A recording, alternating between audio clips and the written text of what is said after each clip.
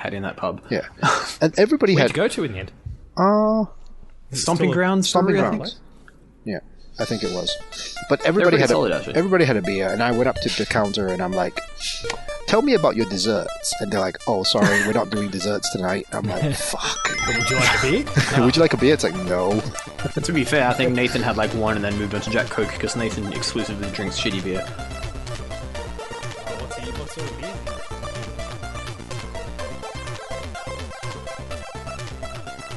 Player 2 PixelCast episode 51. We did it, guys. We made it. We're here in 2021, and my name is Tim Henderson, and I'm here very sad and sorry to say that a lot of the shit from 2020 is going to roll over to at least half of this year. So we will do our best to distract you by talking about games and making stupid resolutions and things. And Ken.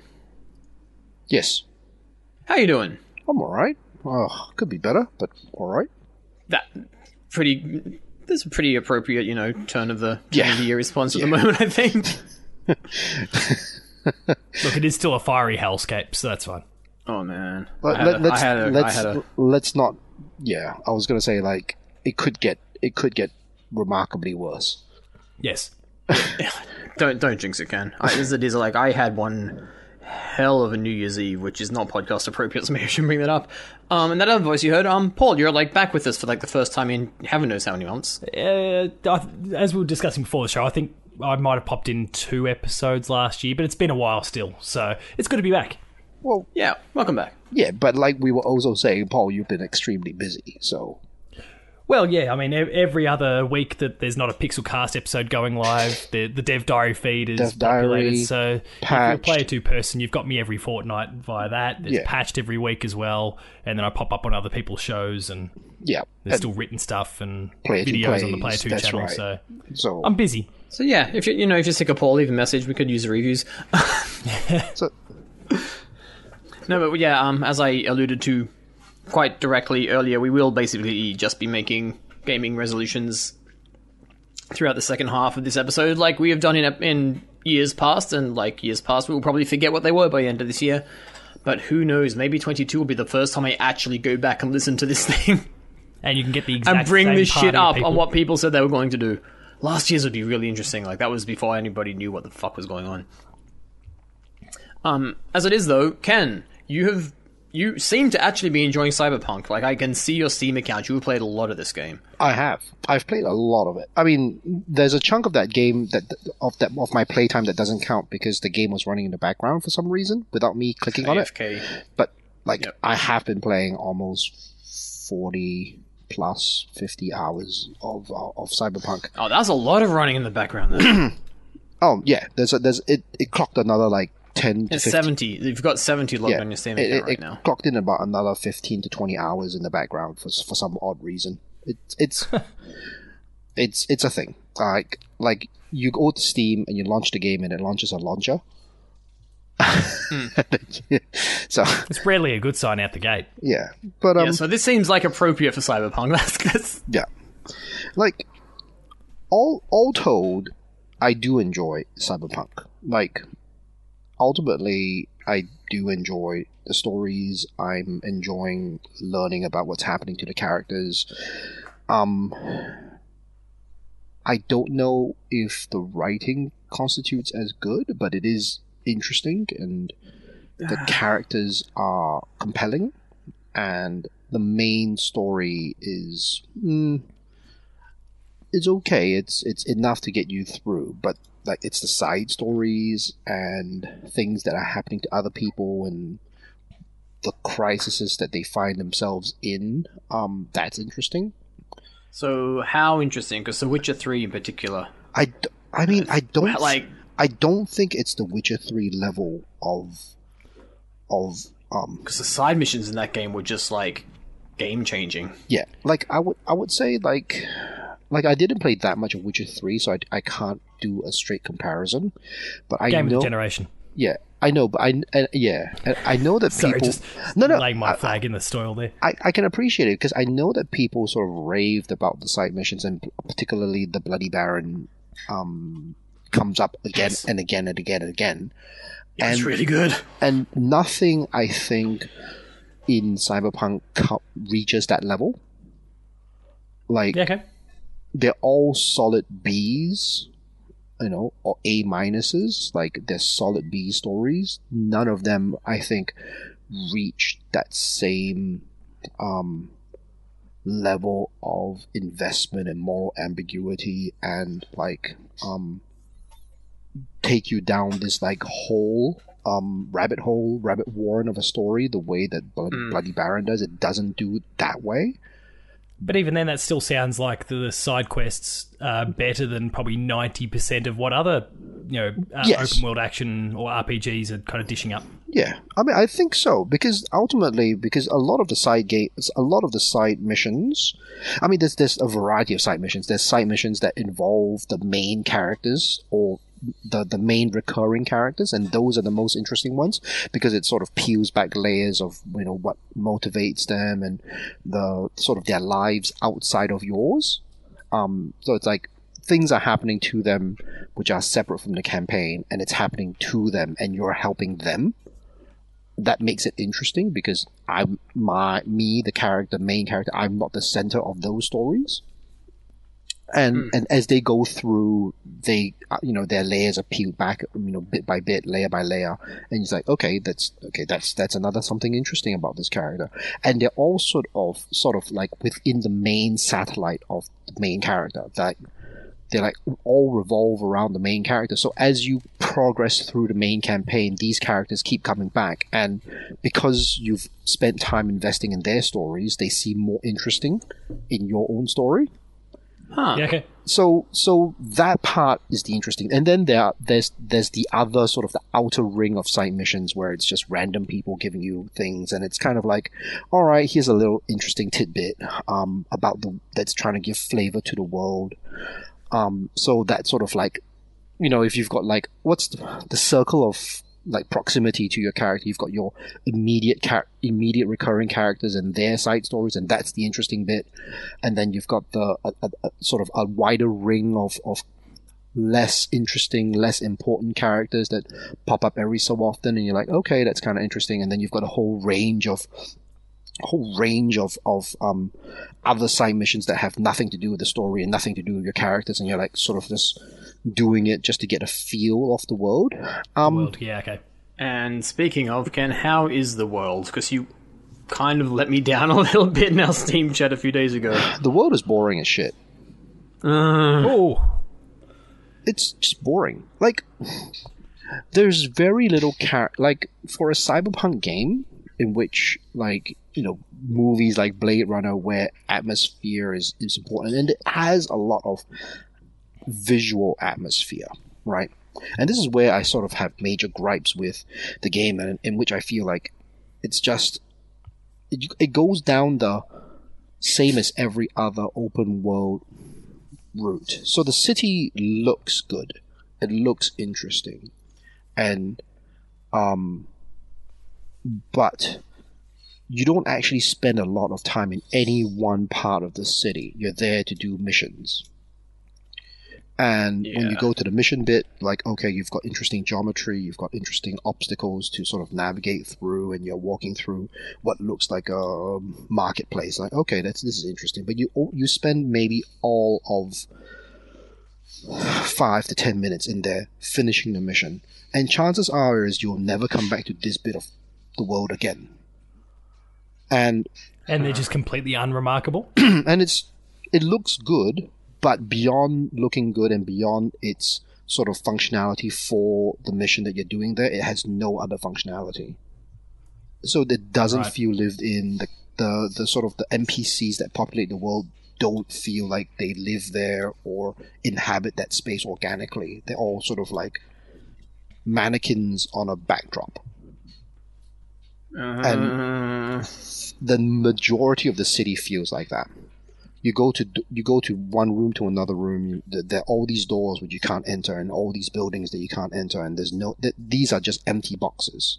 They're not spaces. They're not environments. They're just like sandbox. A means to an end. That's it. Yeah, they're the sandbox in the world in the worst possible way. In that they're just like they're just paper boxes. right? Yeah, it's not great. So you It's enter. not great at all. So you enter, and it just feels like every other open world game, and this is where it's like it looks good. It has the right look to it. It's got the neon lights. It's got the sort of griminess. It's got the right lens flare. I think, like, I'm okay with cribbing a cyberpunk aesthetic in general because I think it looks cool and that's fine. But this game is actually called Cyberpunk, And there's very little punk about it. yeah. And the punk part, like, you're literally helping cops do their job. Which kind of flies in the face of the whole thing, Yeah, right? like, Oh wow! you're putting down. I did not know that. You're putting down organized crime gangs, and you're putting down like not domestic assault. You're putting down assaults, and you're putting other gangs, and you get rewarded by the police department. Like, there's nothing punk about this.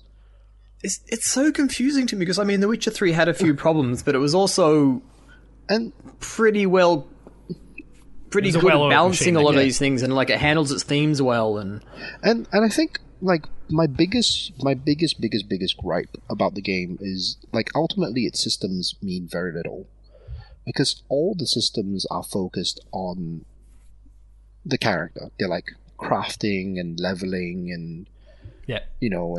cybernetics and that sort of thing. But the cybernetics mean so little, and the leveling up means, like, let me give you an example. I'm like 40 to 50 hours into this game. I'm level 28, which is just above half. I think you can reach a max level of 20 or 50. If I'm Oh, yeah, okay. you can reach level 50. I'm at level 28. You've got attributes, and then you've got skills. I've banked up about 20 skill points. So you kind of playing an immersive sim style where like you come across this thing, you need to be able to access it for one reason or another, so you'll just dump a whole bunch of points at that particular stage. Specific point, yeah. But I haven't needed to. So literally, so for example, if I need to hack a door, it needs an attribute. I need intelligence 5, and I happen to be intelligence 3, and I've got like attribute points banked up. I'm like, okay, I suddenly just gain 2 points of intelligence. I can open this door. That's fine. Skill points. I've got about 20 something skill points, and it's all banked up.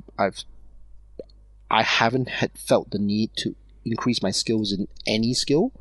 Like, it hasn't affected. Right. It hasn't affected anything in my 40 to 50 hour playtime. And you increase. How are you playing it? Like in terms of navigating potential combat scenarios. I'm just going guns blazing. Yeah. Okay. I decided So is that just a case of getting your weapon sway and those sort of things to a certain point, and then once you're at that point, it really doesn't matter because it's all down to player skill at that point on? No, like, because everything is bigger numbers. Like for example, let me give you an example. Like, if I increase my reflex attribute, every point I spend in my reflex attribute gives me 1% chance better crit damage. Like 1%. Oh, right. 1%, literally 1%. Negligible. Like, all these changes are minimal and incremental and very minor, right? So I actually don't need reflex because my keyboard mouse setup is fine. I don't need a 1% chance. So I go in blazing, because I decided when I started playing this game that my character is just like a rough street kid who knows only guns. You're the guy who does this now, aren't you, Ken? Like, I forgot what other games you're talking about as well, where I think most people approach it stealthy, and you're just going, you know what, I'm just going to fuck this and just become a dumb brute. Yeah. Deus Ex or something? No, Outer Worlds. Oh, right. that was it. Yeah. But it doesn't matter because... So I'm going into these environments, and, I shoot up the place, and I pick up guns, and the guns I pick up always have higher numbers, regardless... And, every gun I pick up has a higher number. So all I need to do is just pick up better guns. So I have a gun that was like 75 DPS, and then I pick up one that's 100 DPS. That's better. I'll pick it up, I'll switch it up, and I'll just use it. Which then negates the need to invest certain skill points. Absolutely. Right? So right now I have a gun that's 400 DPS. It's like, all right. I've got a gun that has 400 DPS that auto tracks on enemies. Like, Yeah, okay, right. So, okay, all right. I decided a long time ago my character would be this type of character. That's fine. But it's like, the crafting, like, it's pointless because you can always pick up better weapons. The leveling, even if you were to go with a stealthy approach, I've invested nothing in stealth and I can still stealth. Like, I can play the game perfectly fine because every little tiny point that you invest in stealth gives you such a minor benefit that it makes almost negligible impact on your play. What sort of benefits would they be getting then? If you can stealth at level 0 essentially, what sort of incentives are you getting for investing? I know you haven't played that way, but do you recall what sort of things? I don't know. Like, I've literally stealthed whole missions with 0 investment in stealth. And all I have to do is just play smart because the AI is dumb as shit. That's one thing I've definitely heard a lot of. Outside of all the performance issues and all those sort of things, I have heard a lot about the AI being pretty shit. Like, they just stand there, right? And then it's got the worst tropes of open world games. Like, I hit somebody with my car by accident. I'm never like sort of looking to wipe out You're not a regular pedestrian, right? And then I literally get a star on my minimap, like GTA. And all I need to do is just drive away. Oh my god, I've hated the GTA games for that. Yeah, all I need to do is just drive away. Vice City, it's GTA Night City. Yeah. Essentially. Yeah, all I need to do does not appeal to me. All I need to do is, like I said, like drive away for like 200 meters and I lose the star. I'm like, all right, well, that means nothing. Like, I literally would just like round the corner and just wait there for like 5 minutes and my star goes away and I just go back to where I need to go. Like, there's no police systems, there's no environmental world systems, there's no traffic system. Like, buildings don't have buildings in them. They're just empty boxes, except for the specific ones that you're going for the missions. Like, beyond that, none of the buildings have. That's exactly what you said to me. That's just my pet peeve with a lot of open worlds. So I'm playing this. I'm playing this like, wow, like Tim would hate this. Like, this is everything you hate about open world games.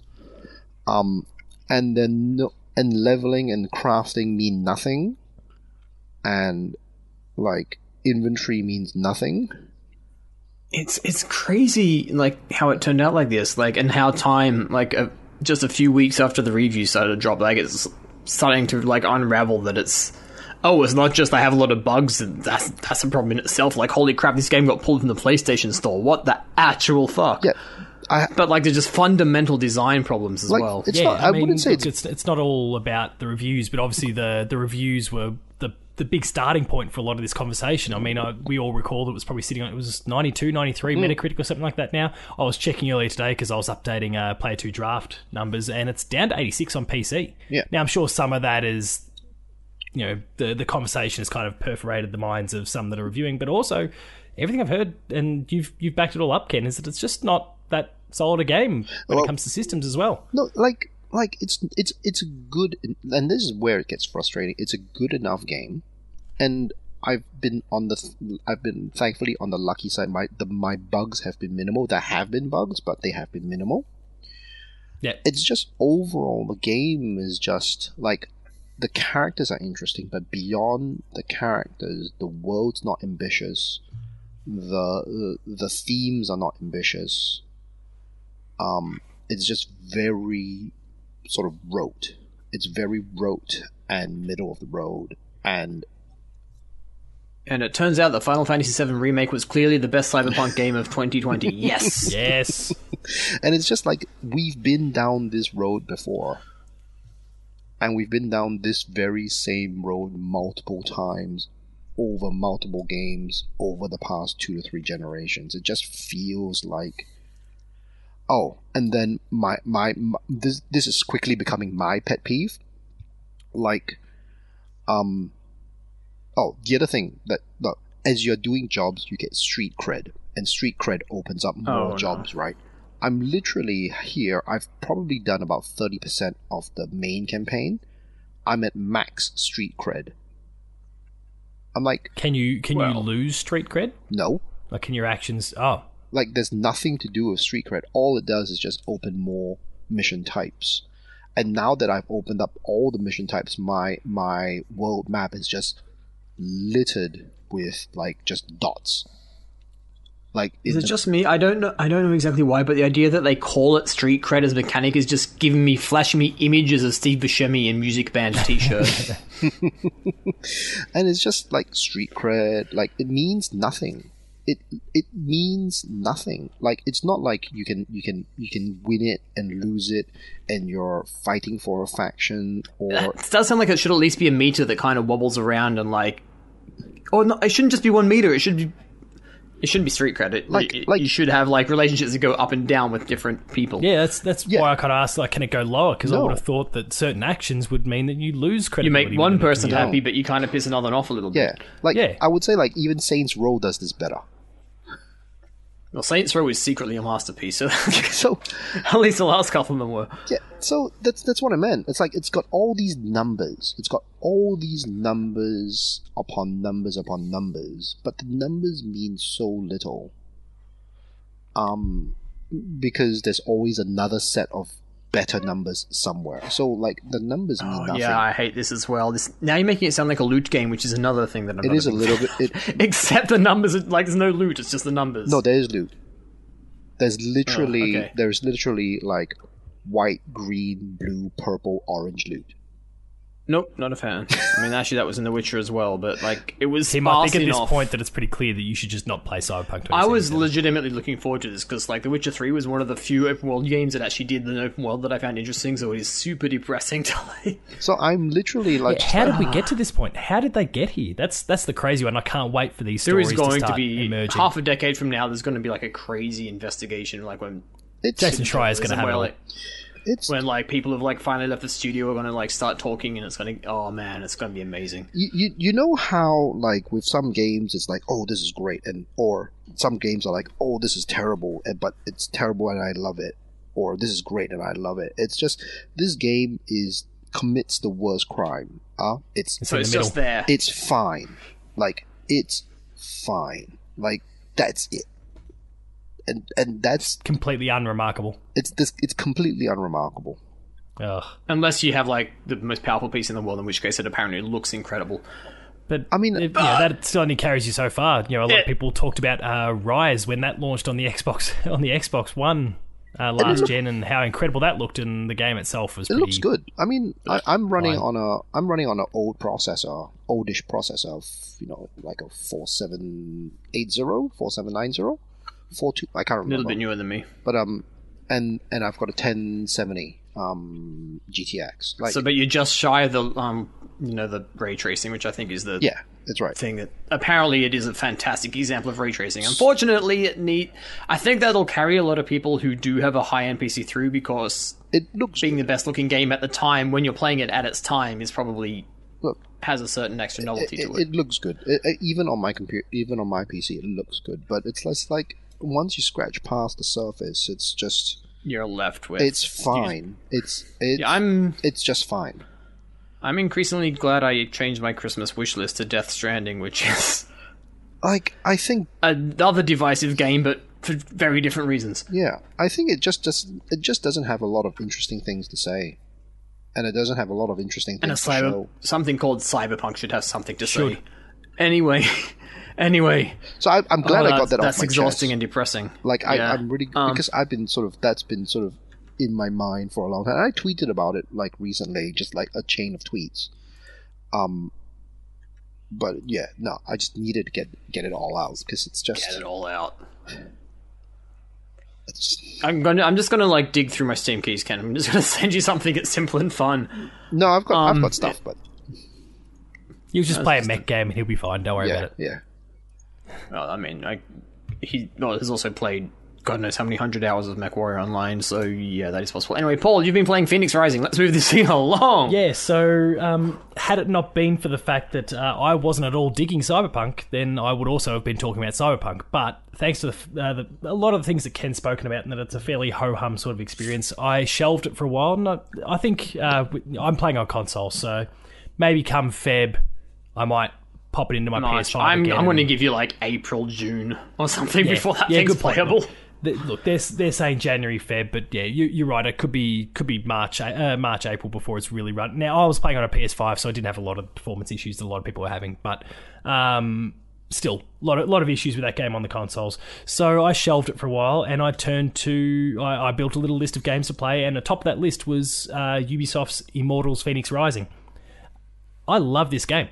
It's amazing. It looks really charming, actually. Yeah, like it is fairly paint by numbers in a lot of different ways. Like they've stolen a lot of aspects from, say, Breath of the Wild, for example. Yeah, it clearly wants to be Breath of the Wild, but I'm surprised it's taken this long. There's kind of a Breath of the Wild cross, and I don't mean this in the disparaging sense, Breath of the Wild cross kind of Fortnite-y aesthetic in some respects, in terms of some of the characters. They're not quite painterly, but there's still that... There's this weird in between both of those two styles in terms of the aesthetical approach. Mechanically, it's a Ubisoft game. You know, there's a big open world. Things kind of pop up on it. Probably not as heavy as Ken's Cyberpunk map. How many icons does it actually have, come to think of it? If it is really cribbing Breath of the Wild, do you have to like work to discover stuff, or are they still just kind of vomiting some quests all over the map? No, you'll still go out and discover things yourself. So they're not filling the map up with things to do. There's a lot of, and again, this is kind of Ubisoft, Assassin's Creed sort of style. You'll find some high points within the kind of 6 regions that make up the world map. There's basically like a high point in each of them, and you can do this from anywhere. But your best thing to do is to climb up to this high point. There's usually some narrative reason that steers you to that point anyway. But once you get there, hold the right trigger down if you're playing on a console. Sorry, not the right trigger, the right stick down. And it basically just then is your opportunity to just pan around the world, and the controller will vibrate as you're hovering over some potential point of interest, and boom, you'll unlock that. And boom, you'll unlock that. So you can create the completely soaked map that we come to expect from a lot of Ubisoft games. And, you know, even Cyberpunk, as we've discussed. You can create that if you get to those high points and then just take 10-15 minutes, as Stephen actually described when he was talking to me about his time with the game, because he reviewed it for Player 2. He took like 10-15 minutes and would have every single point identified on that map, and then would just go for it afterwards. And whether he explored all of those, I don't know, but they were all there and everything was clear and pointed out to him, whether it's a Vault of Tartarus, or whether there's some little Odysseus style some different Greek challenges and those sort of things you need to do, or whatever the case happened to be, just some collectibles. They're all there for you, which for someone like myself, I don't mind having that sort of stuff there, and I don't feel compelled to then tick off every single item on a map unless I'm really digging the experience, which in the case of Immortals I did. I actually went and chased down the platinum for this game, so I've done everything, pretty much everything to do in the game. I have one platinum trophy in all of my PlayStation games. What is it? And that's for Tales of the Borderlands. That's... yeah. Do you know how I got that? You played the game. I finished the game. That's it. That's all you had to do was finish the game. I do love a good Telltale platinum. But, I mean, I've got a few more than that, but we don't need to start delving into my platinum chasing habits. Otherwise, we'll start talking about My Name is Mayo, and that's a period of my life I don't need to discuss any further. Sure. So...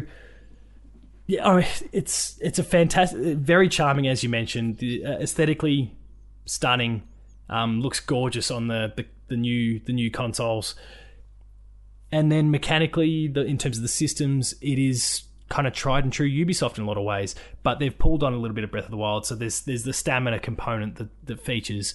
The combat does kind of lift itself a fair bit from Assassin's Creed. They've just pulled on all the right strings and combined into a really cohesive whole. I really love my time with the game. No, it is something that I almost kind of bought over Christmas. Yeah, and a lot of people have been concerned. They go, oh, well, it's a Ubisoft game. It's kind of modelled on Assassin's Creed, so okay, you probably expect me to put 50, 60 hours into this thing to see through the main campaign. No, I've got the platinum in 50 hours. The main campaign itself's about 20-ish. And could probably be done sooner if you don't go off and explore other bits and pieces as well. So it's a tighter experience than what you've come to expect from recent Ubisoft games, which I really appreciate as well. Actually, the tightness sounds good. I think part of the issue for me is like I'd probably be buying on PC, and I do not want to have to deal with a lot of the bullshit that Ubisoft throws at you. Yeah, through their PC setup. Yeah, like you have to also run the. Maybe it's changed. Maybe they did good things and I've just been too put off in the past. But man, like having to log into multiple things just to play a game is when there are other options out there. It's. I mean, if that's what you're worried about, it's fairly seamless nowadays. Oh, good. Like it will still boot up. UB Connect now. UB Connect, whatever it called. Yeah, but it's fairly. That's the new one. Yeah. Yeah. I think my last one was like Black Flag.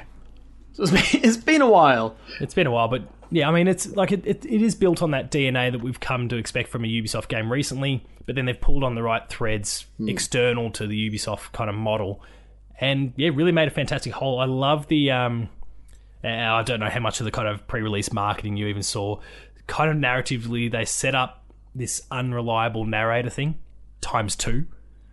You've got Zeus and Prometheus that they're kind of telling the story, but they're back and forth and arguing about things, and so it's not like there's one good and one bad, and you know one person's constantly correcting the other who's making a mistake. They're both taking liberties from time to time, and they're both calling each other out, which is really entertaining in the sense that you just don't know who's telling who's telling the truth, what sort of little, and it doesn't factor into any decisions you have to make, but just in terms of how the story plays out, I like a good narrator in a video game, actually. Yeah. Like, it was really cool in Bastion, even like Prince of Persia Sands of Time, where it kind of used that as a gimmick to like, go, wait, that's not what happened. I didn't die.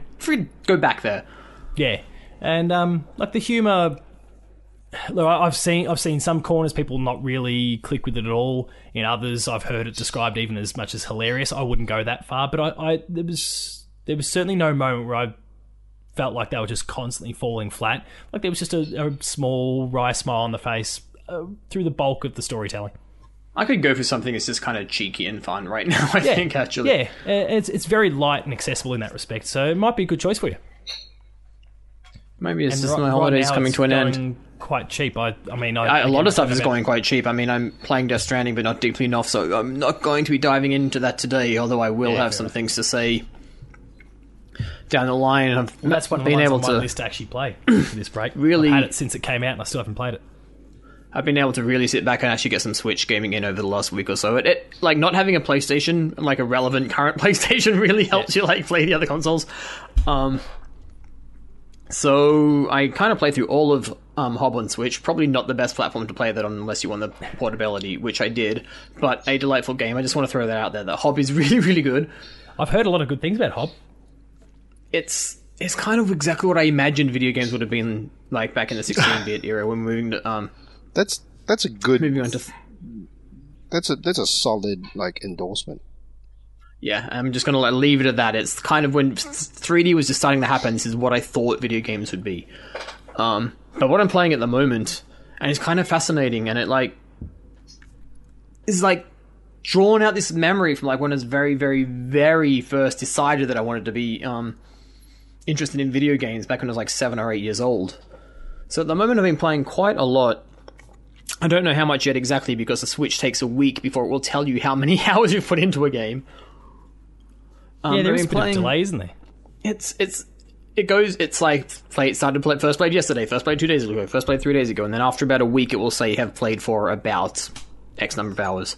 It just has that Simpsons style, the one where Homer's like slow with all the jokes and something was said and it takes like a week to process before it goes, oh yeah, you played for a few hours. Just like my segue to this game. Yes. So yeah, I've been playing quite a bit of Blaster Master 02. Oh yeah, okay. This like goes back because I brought back these memories of I think it was either a Big W or a Target catalog, and I like had a Nintendo Entertainment System and I had 2 games there, and one of them was Blaster Master, and I remember looking at that friggin' piece of junk mail and deciding that video games looked interesting.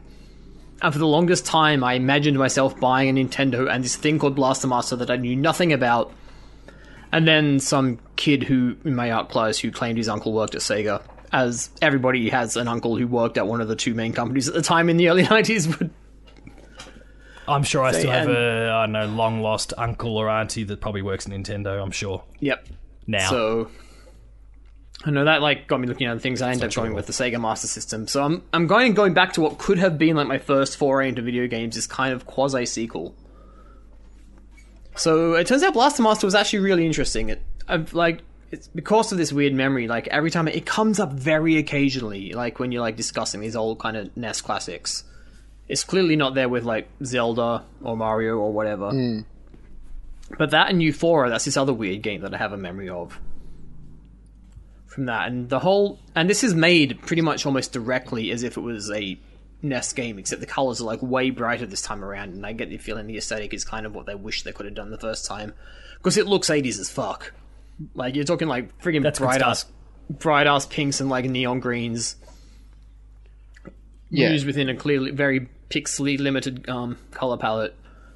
But the key conceit of the first game, because you get like this backstory for why you're going on another adventure, is that you're some whiz science kid or whatever, and then you have this weird frog that jumps through a teleport through space and time or something, and then you like follow the frog. It's Battletoads? If it's not a frog, it looks a lot like a frog. I'm not entirely sure. And then there's like some special tank that like just happens to perfectly suit you there, and like you got some like AI, not really AI, may actually be an alien like buddy, and they go on an adventure together and they come back.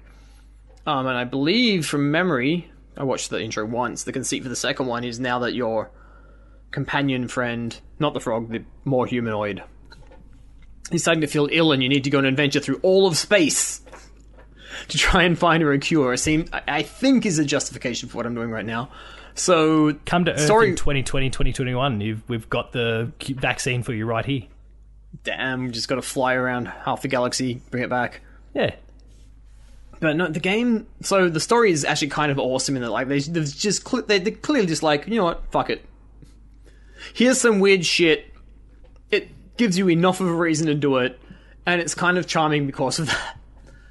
But the mechanics of this game, like, the thing that this was originally a NES game is actually kind of crazy. So the bulk of it, you're kind of driving around. It's like a 2D side-scrolling, not quite a Metroidvania, and you're like in a tank and you have a growing array of different weapons and like sub-abilities. But you can also jump out of the tank, so sometimes there'll like be a small gap, so your little guy, you go out and then you're like playing as this little tiny dude, and sometimes there'll be like little levels side-scrolling where you're the fragile human. And then there are like specific doors that, again, the tank cannot get through, but you, the pilot, can, and they change to like an over-the-top kind of what we would describe now as a twin-stick shooter, except even though they're made at modern times, they're still treating it like there is no such thing as a twin-stick, so you have to really like hold down the shoulder button and like shoot on the angle. Oh, right, okay. So it is actually crazy varied. In a way that like I don't think I would have anticipated that a game designed for an 8-bit console would have been. Like it seems like way ahead of its time in terms of at least what it was trying to do. Like I haven't ever played the NES original. I think they re-released the original on the Switch as well. Yes. Actually, I'm struggling to see. I'm struggling to think of how they would have pulled this off with just 2 buttons. I'm guessing the start and select would have been. I think you would have been pulling up menus a lot to change a main weapon and like a sub weapon, because there's a lot of strategy that starts to get pulled around those. Something that has to be new is like now like a special timing thing when you're playing the top down as a human. And it's I guess it's the equivalent of like the Bayonetta Witch Time, where like a target will like appear and you can like press a button at a time and you like kind of spin around and like just shoot them perfectly. And you're going to need that a lot of the time because you kind of get swarmed, and then you can hold down and stay focused on that friggin' thing after a while. It's kind of mechanically crazy, although at the moment where I'm getting at, it's getting pretty friggin'... That difficulty curve is starting to really ramp up. I've entered a new world where if you touch a certain surface, you immediately die no matter how much health you've saved up, which is not my favourite. Oh, the floor is lava, I like it. More that... Aesthetically, it's kind of cool. Like, you get to the planet and it's like just cut in half, and there's like this giant pink laser going through it, and that pink laser is like wiggled through the entire level. Oh, right. Which has like, so it's like if you jump out of something a little bit too high and hit it, then you immediately die. So I'm kind of hoping this is like a one-off thing, because that's the sort of thing where it could very easily turn into bullshit. Yeah. But so far, it's been like every time I've thought something is kind of off, if I've stopped and rethought how I've approached it, it turns out this is actually just a lot to this game, and maybe they could have done a slightly better job tutorializing it, because you get a lot of weapons and a lot of abilities, and it kind of just lets you figure it out. Like, it has no interest in saying, hey, you, there's no Navi in this, it's just go.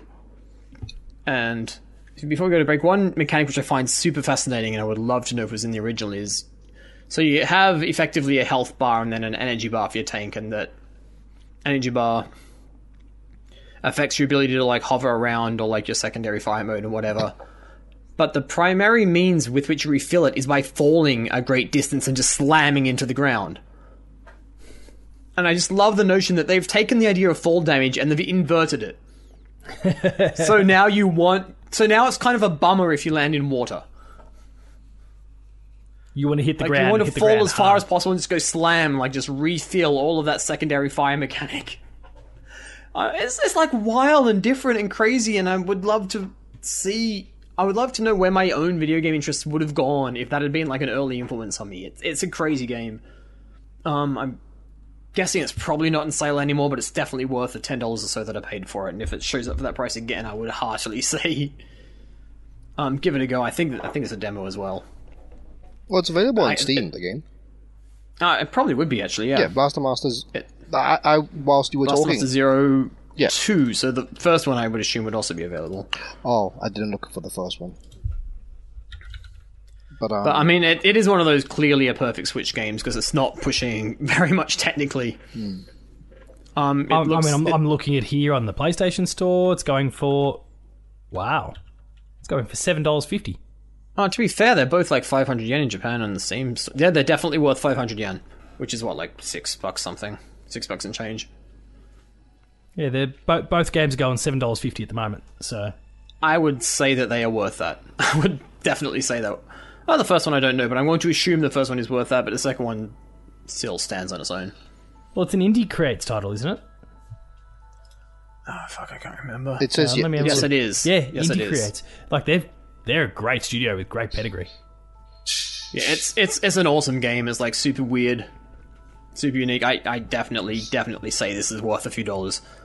And with that, we are going to and I'm going to find some music that's slightly less annoying than I think what is in this game. Though we're going to take a 1 minute break, and when we come back, decide what we want to do with our gaming time over the course of the coming year.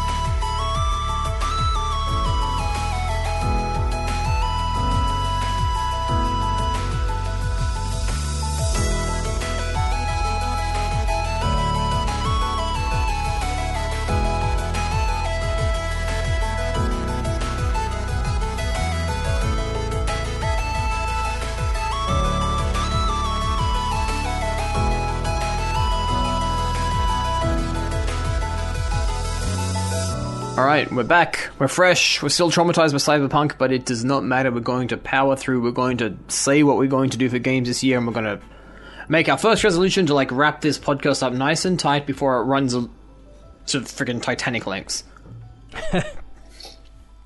Paul, you just took responsibility for how long we went before, even though I'm pretty sure it was Ken's Cyberpunk trauma that made us go so long. What is your big goal for this year? In the very important field of playing video games. Yeah, but it's actually to play more games that aren't directly linked to reviews or content of some sort. We spoke at the beginning of the show about how you'll see me feature on Dev Diary, you'll see me feature on Patched, and this Player 2 plays on the YouTube channel. There's reviews on the website. I'm one of the editorial team at Player 2. There's always stuff that I'm doing strictly for content. And very rarely am I playing a game just because I want to. So this year, I got a bit of a taste for it actually last year when I just decided, hey, I've never played a Devil May Cry game before. Yeah, I know, shoot me. But I'd never played a Devil May Cry game before. I'm gonna take them for a spin and give them a crack. And so this time last year, roughly, that's exactly what I did. And I played the first 2 games, I loved it, and then something came along for review, and I dropped them like a hat and didn't come back as much as I was loving them. And I know that Devil May Cry 3 is the one that a lot of people rave about, so I'm keen to get back to that. But I just want to suggest Journey. Do more it was of that, the best game of a previous generation, and it's like 2 hours long. Yeah. No, I mean, yeah, obviously, Journey is brilliant, but there's a lot of titles I haven't played, and we spoke about in the last segment there, Death Stranding. Like, that's a game that I was keen to play at the time, but I was going to be about to be launching into coverage for Jedi Fallen Order, and they were releasing pretty close, and I looked at Death Stranding, and I saw the reviews that were starting to roll out for that, and I thought, well, I'm not going to get this thing done before I have to start on Jedi for content purposes. It's not only is Death Stranding.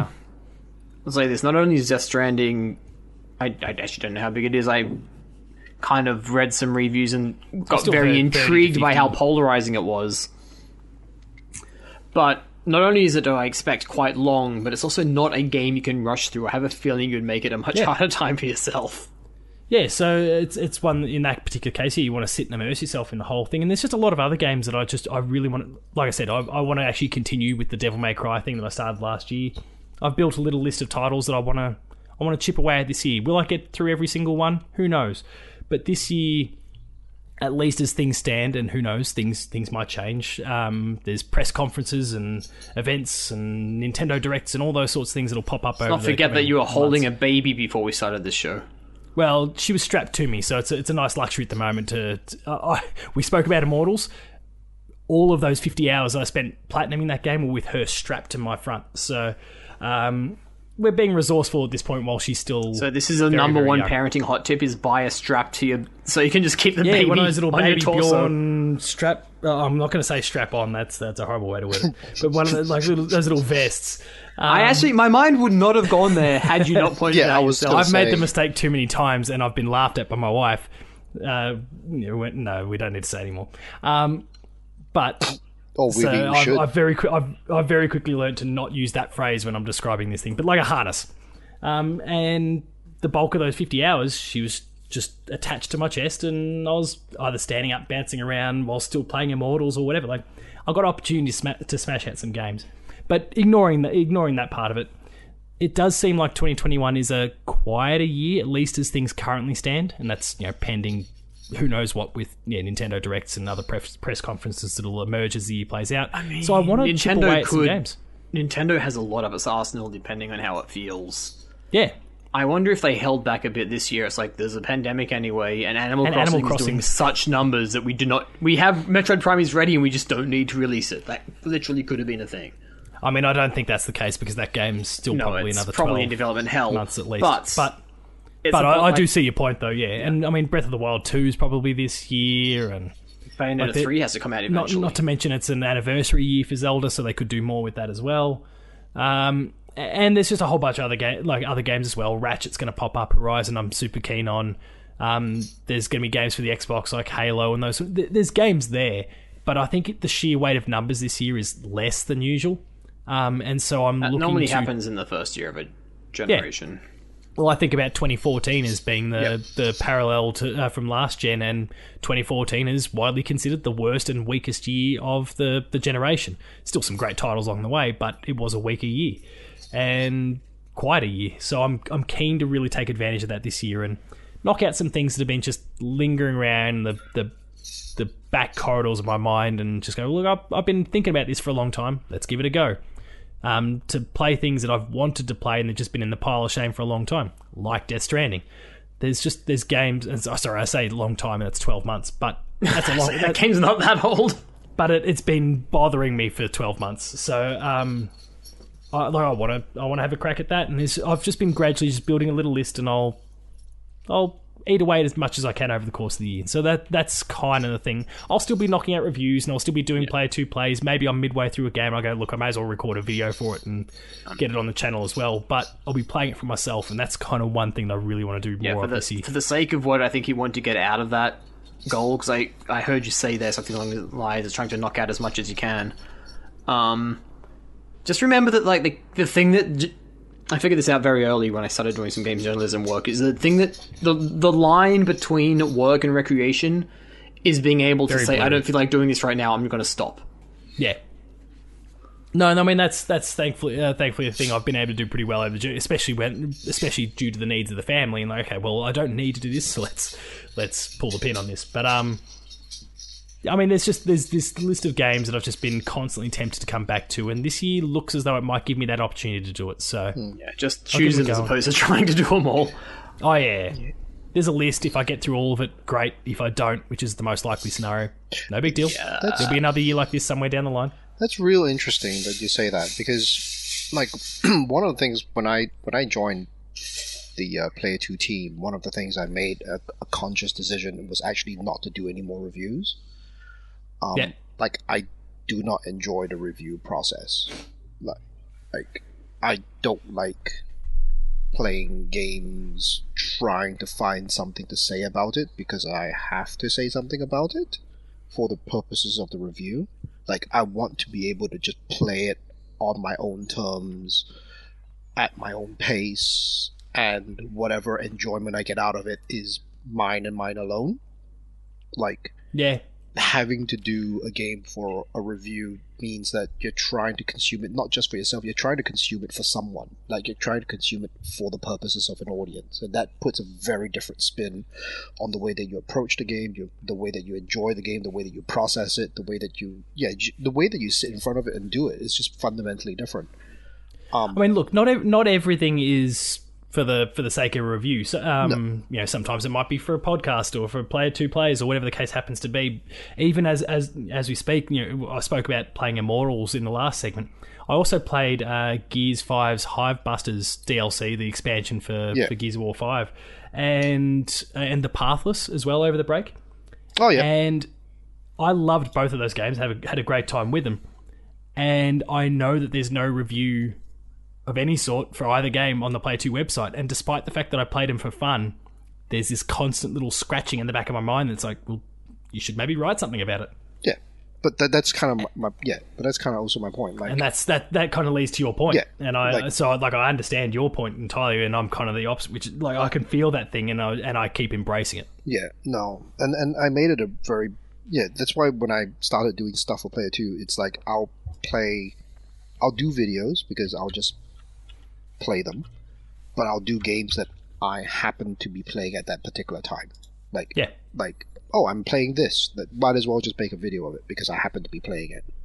And shoot me a message. Hey, is there anything up on the channel for this or going to be? I'll say no, and you like, go for your life. Yeah, I'm like, who's playing this random game? Like, nobody. Weirdo. Ken, it's just another MechWarrior game. We left it for you, okay? But but it's just it is important, I think, ultimately, to just carve out that space for yourself. Yeah. So right now, like this is being far too dramatic here, but one of the most challenging things in my mind today was like fighting myself from coming to this PC where we sit right now and not punching out a review for one of those two games. I had a very easy day. It's school holidays at the moment, but take the downtime while you can have it. Do take the freaking downtime. So it's been just constantly fighting that urge, especially now that Player 2, as of the day we record, has just gotten up and running. We're going to be going live a considerable bit later. And on that note, maybe we should all backpedal on those prices we said for Blast the Master, because I'm pretty sure those sales are going to be done. Could be done by then. Yeah, even then, it's still $14. Yeah, it's still pretty cheap. It's still pretty cheap. So yeah, that's kind of my main one for the year. I am also a JRPG guy from way back, and it's a genre that I've been trying. And with our other show, Patched, we have, as I mentioned before, we have a similar thing: New Year's resolutions and those sort of things, or gaming resolutions. And I've kind of tried to bake a JRPG related sort of goal in there to make sure that I'm constantly giving that genre some time. Because it has waned a little bit especially over that PS3 360 generation. There was kind of a lack of really high quality ones, maybe as best evidenced by Final Fantasy 13, for example. The less said about that, the better. But there was a comparative lack of those sort of titles, and I've been just trying in recent years to re-ingratiate myself with the franchise, to just dip my toes in to try some other ones. So the last few years I've been, last year's goal was simply to play and complete 4 JRPGs, which I did. That's a lot, dude. Yeah, it was. One per quarter, though. One of them was Final Fantasy VII Remake, so that was always going to happen. Another happened to be Xenoblade because I played and reviewed it for the site. But that's really long. That's really long. Games are really long.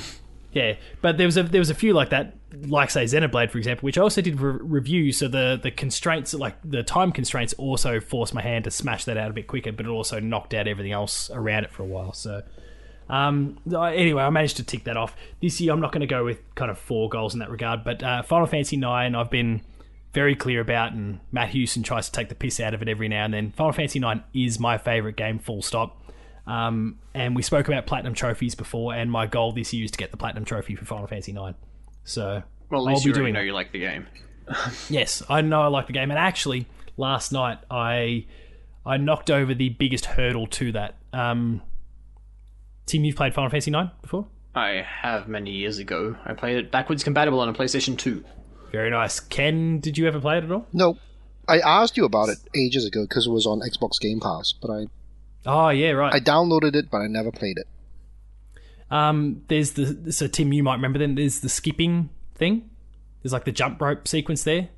Like, it's not core to the main narrative, but it's a little side thing you can do there. Not super specifically. Did I mention I played it backwards compatible on a PS2? We are talking back when people were still using PS2s for backward compatibility. There was a skipping / jump rope sequence there, basically at the very beginning of the game, where in the case of the PS4 version, since it's got trophies, there's a trophy mapped to successfully skipping 1,000 times consecutively. So that's requiring you to press X. Oh god, that sounds like hell. Last night, after 20 years, I did it. So that is the biggest hurdle to that platinum that I managed to finally just... okay, I'm going to have a crack at this thing. Got it within 40 minutes last night. And... Yeah, sorry, 40 minutes just sounds like... Oh, that does not sound fun, man. After 20 years, 40 minutes is nothing, my friend.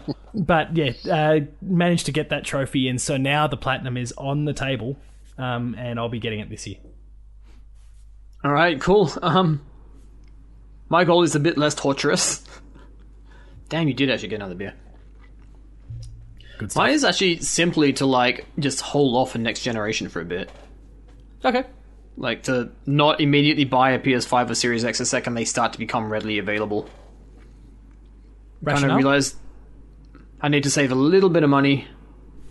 I did recently upgrade, and from where I was coming from, I upgrade my PC graphics card to a 970, which kind of brings my PC back in line with like a PS4 Pro. Oh, okay. Roughly anyway, so I think it will actually be able to drive me through most of this year. I've actually been enjoying using my Switch a lot more since there's no other console plugged into the main TV most of the time. But no, it's like, you know what? Let's see if I could, because I'm now at that age and that comfortable, not exactly rich, but that comfortable enough level of income where if I want a new console and it's there, I could buy it. There's enough of a disposable income there. Yeah, which I think is a state that I think most of us are in. It's like, you know what? I really, really hate how the PS5 looks. I'm still angry at how obnoxious that thing is. The hard drive is too small, and see if I can actually wait out long enough until at least one of those two issues, like there's a revision of some sort, gets ironed out, and then I'm not going to buy a PS5 game just because it's a PS5 game and I need a shiny new PS5 game to show it off with. To be fair, for the most part, they haven't, and it's the same for Xbox as well, they haven't really given people that many compelling reasons. Like, Demon's Souls is exclusive, but ultimately you can play it on the PS3 if you wish. Ratchet is going to be the first exclusive PS5 game. Horizon Forbidden West is going to be on both PS4. Astro, annoyingly. Oh yeah, sorry, good point. I Astros. Do really want to play Astro. But I mean, there is a big difference between PS3. I'd say it's probably almost a different game. Like, that frame rate, aside from the visual flourish, would probably make a big difference to the playability of yeah, probably. Demon's Souls. And I think it's not actually my goal, but I think this may also help me just really find a couple of things in the Steam backlog that I really want to play, and give those a go if I can actually find the time for it. But I want to get through up to or past my birthday at the very least without actually buying a new console. Yeah, okay. My birthday being in August, meaning that by then you would hope that both those machines are somewhat readily available. If they're not, what the hell is going on at Sony and Microsoft? Well, no, because I mean, they've actually made plenty. It turns like they sold more PS5s than they did PS4s, and the PS4 sold very well at launch. It was the best-selling launch ever. Yeah, so I just think that pandemic has locked a lot of people in houses, and those who could afford to be locked in their houses would have once been able to afford to go on holiday, which they can no longer go on. Yeah, and have probably in sense that spent the money on soundbars and TVs and consoles. Ken? Well, before I go into mine, I was also going to add, like, just building on top of yours, like, chances... I thought about, I'll probably skip this console generation just wholesale.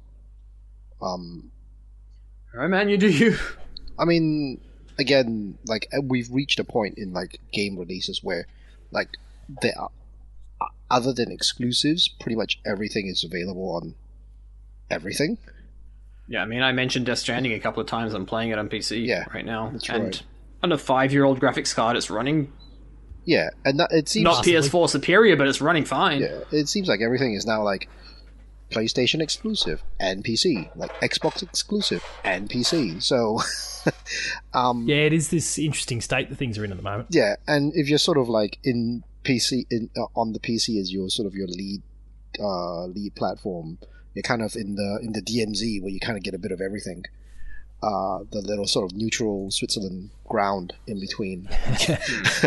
I mean, you don't get any Switch, but and I'm still pretty mad that Vanillasoft don't have any of their things on PC. I want Aegis Rim. Really? Nothing? Like, nothing. I want Aegis Rim. Wow. I want Dragon's... That would be so easy as well. Yeah, I want Dragon's Crown. I want Odin's Sphere on PC. Like, give me all. And those games would light it up on the Steam charts. Yeah. Like, they're not. None of their stuff. Like, anyway, but you're just building on top of your sort of resolution of holding off. I'll probably, if I can, like, probably just give this console generation a bit. I did just recently upgrade to a 1070 card, so that will see me through at least until end of next year. Well, you said you've got a Switch, don't you? Yeah, I do. I've got a Switch and I've got a PC. Yeah, so the question ultimately becomes, assuming, in this particular scenario for a lot of people, a lot of people have a Switch. So then the question becomes, do PlayStation exclusives really speak to you? Yay or nay? Yeah. And if the answer's nay, well, then you're pretty much good, because if Xbox games do, you got Game Pass for PC. That's right. That's pretty... So, and everything else, as you said before, comes to PlayStation and PC anyway. Yeah. Like, say, Deathloop, for example, in a few months. And that's obviously a weird, murky one, because they'll soon be owned by Bethesda. Yeah. Well, sorry, by Microsoft, I should say. Yeah. But it's... Yeah. Yeah. So, I mean, it's a strange sort of situation. It is. But my own sort of resolution, I think, is a bit of an odd one. And I want to play more games coming out from developers in other parts of Asia. Oh, yeah, okay. It's a pretty specific one there, but I had a few games that I've been sort of keeping my eye on that I never sort of really dipped my toe in, and sort of keeping an eye on, but haven't really pulled trigger because, well, for no good reason. And that's probably something I want to change, and that's something I want to change in 2021. So things like A Space for the Unbound, that's from an Indonesian developer.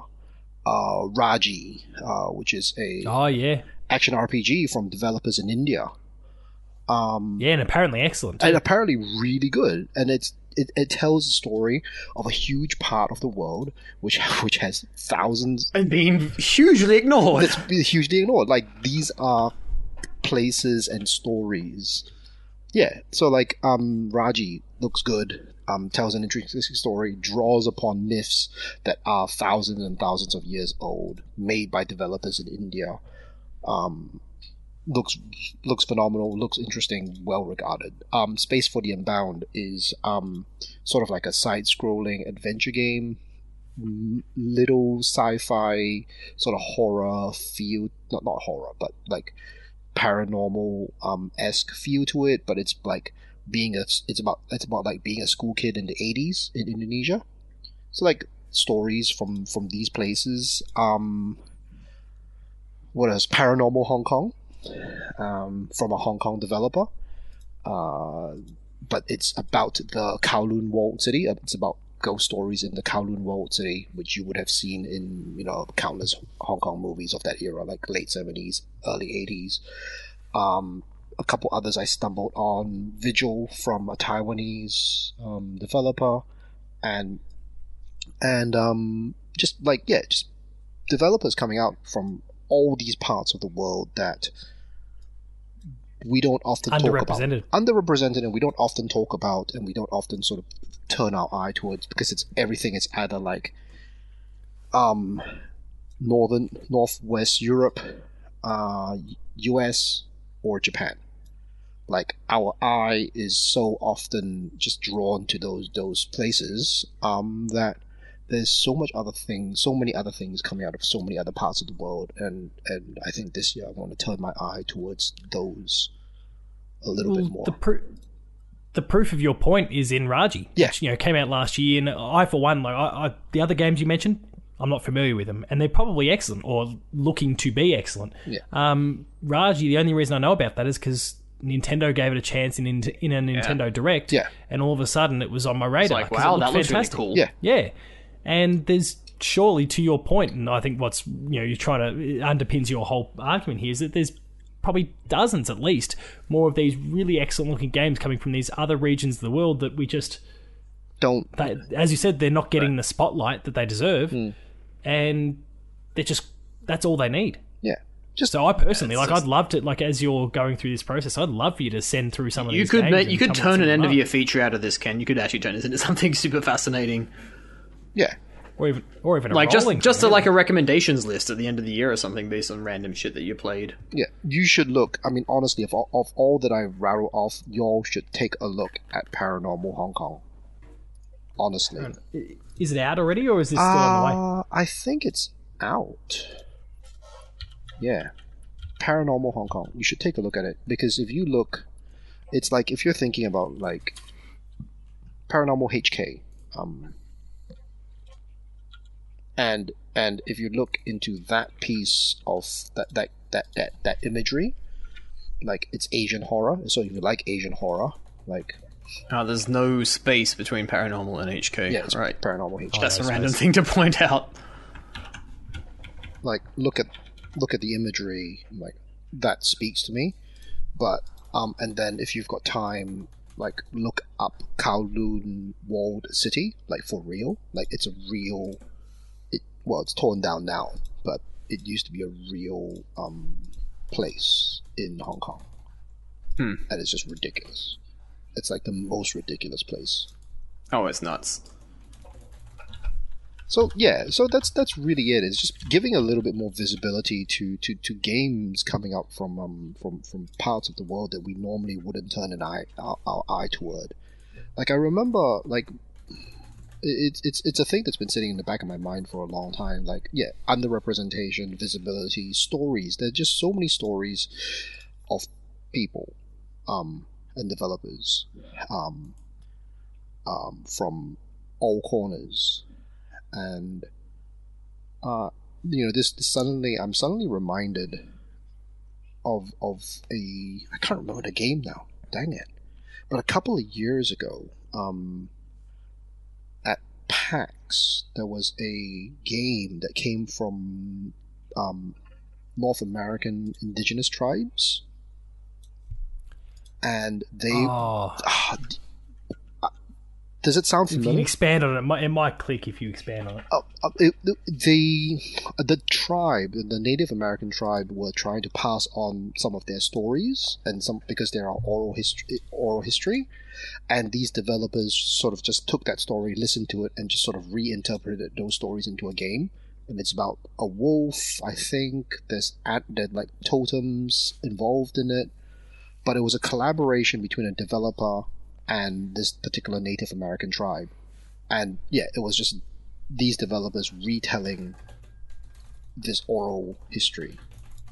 It's not clicking with me, but the game is like right on the tip of my tongue. I can last see it year in my tried mind. a game called Malacca, and I don't think that's it. That was a little bit disappointing, but this random stab in the dark of, hey, this looks like it's dealing with something I don't know very much about. And it's the problem with like taking gambles on the Switch. Like, there were almost 2,000 Switch games on sale over Christmas. 2,000. How do you filter that? Yeah. Like, if you want to go looking for something interesting that you haven't heard about, how the fuck do you filter that? It's one thing that the other consoles do a lot better than Nintendo when it comes to the sales. They actually curate them a little bit. Yeah, there's we'll no say yes or no. Nintendo, you'll have like 3 standout games at the top, and then after that, it's just vomited out in random order. And even then, for the bulk of it, it's based on what's selling the most. So you still see some shit. It's a self-fulfilling prophecy as well, because it's like $2.50 or something. And yeah. But there was a game from a few years ago, similar sort of, like 5 or 6 years ago now, called Never Alone. I remember that. Yeah, like that was similar sort of idea to what Ken was just describing. And again, a region of the world that we don't necessarily think of. Sorry, it's been too long. It doesn't click with me what it was right now at the top of my head. But and again, just like getting to explore another culture and come to understand. And it wasn't like they weren't trying to force that down. Like that wasn't the crux of the story they were trying to tell. They had their own story, but it was set in a setting that I was unfamiliar with, and it was great to learn about it. No, I think you and I were talking about the same game, Never Alone. I misremembered it was not a Native American tribe; it was an Inuit tribe. Yeah, Never Alone's good. Never Alone's actually Never Alone's good. Fantastic. Yeah, so like, it could be played in co-op. You cooperate with a spirit. I don't know if you can play it in co-op. I played it by myself. It may have a co-op. See, I reckon that was co-op because I played it with my wife. Well, then girlfriend, but yeah, but possibly. But it's just essentially that, and I just want to be spending my 2021 just a little bit more time casting an eye on these games that would not otherwise get much visibility in quote unquote mainstream gamer press. Oh, ugh, I hate those words. But even some of our local talent these days, like we're absolutely so well represented. Obviously, being kind of part of that local scene as well, there's a few things that rise to the top simply due to that fact alone. But Aussie titles are being fairly well represented on the big stage these days. We're not putting out big, AAA titles yet because the financial crisis from 15 years ago did a number on all that, and I think we're still rebounding, and that's fine. The indie titles are killing it because we look ahead to this year, and Hollow Knight, Silksong, and Sports Story are among 2 of the most anticipated indie games of 2021, and they're Aussies. So like, Aussies are doing okay, but there's but there's so many other regions of the world that just get brushed under the sheet.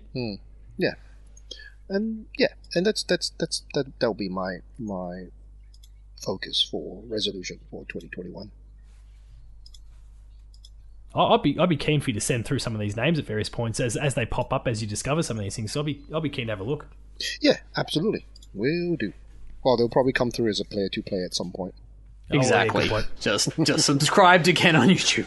Anyway, I have to say anyway because we have managed to run this thing super long. You've been listening to the Giant Bombcast. No, But Ken, Sorry, thank you very much for coming and having a lot to say. Sorry, that joke just landed like a. I freaking picked myself up and nobody said anything, and then you had almost as well as the the landing from Blaster Master 02, right? Hit the ground with a thud. Just recharging myself. See what you're going for. All right, we are clearly running out of fuel. So Ken, thank you very much for coming on and just unloading about Cyberpunk. Oh God, I needed that. I felt that was like this is getting weird. That was that was my therapy session. That was my. Look, we've got through the whole Cyberpunk conversation without talking about the dildos. So that was really good. Yeah. Well. All right, and all right, Paul. Thank you for reminding me that there were dildos in Cyberpunk. I've spoken about dildos. I've spoken about strap-ons so far, so we're doing all right. Wait, yeah. You've actually need to now bounce it back to Ken because I forgot. Ken, you got anything you want to pimp before we? No, nothing specific right now. But as always, check out the Player 2 YouTube channel. It's just got so much stuff. It's going to start winding up again around about now. It's just got so much stuff. We've got content going up today, and I'm sure Ken will be contributing to that soon enough as well. Yeah. Today being a very weird word when you're pre-recording a podcast. Good point. There will be stuff up. There will be stuff up for 2020 by the time you're listening to this show. I still haven't decided which of the 2 possible dates we're actually going to upload it on yet. All right, Paul, do you have anything you wish to throw out there? You're doing a million projects. Yeah, there's always something in the fire. Still, as I said before, with my little resolution for the year. Undecided as to whether the Gears 5 and Pathless reviews will go up, but we'll cross that bridge when we come to it. The podcast scene there is Dev Diary. That is kind of my baby these days.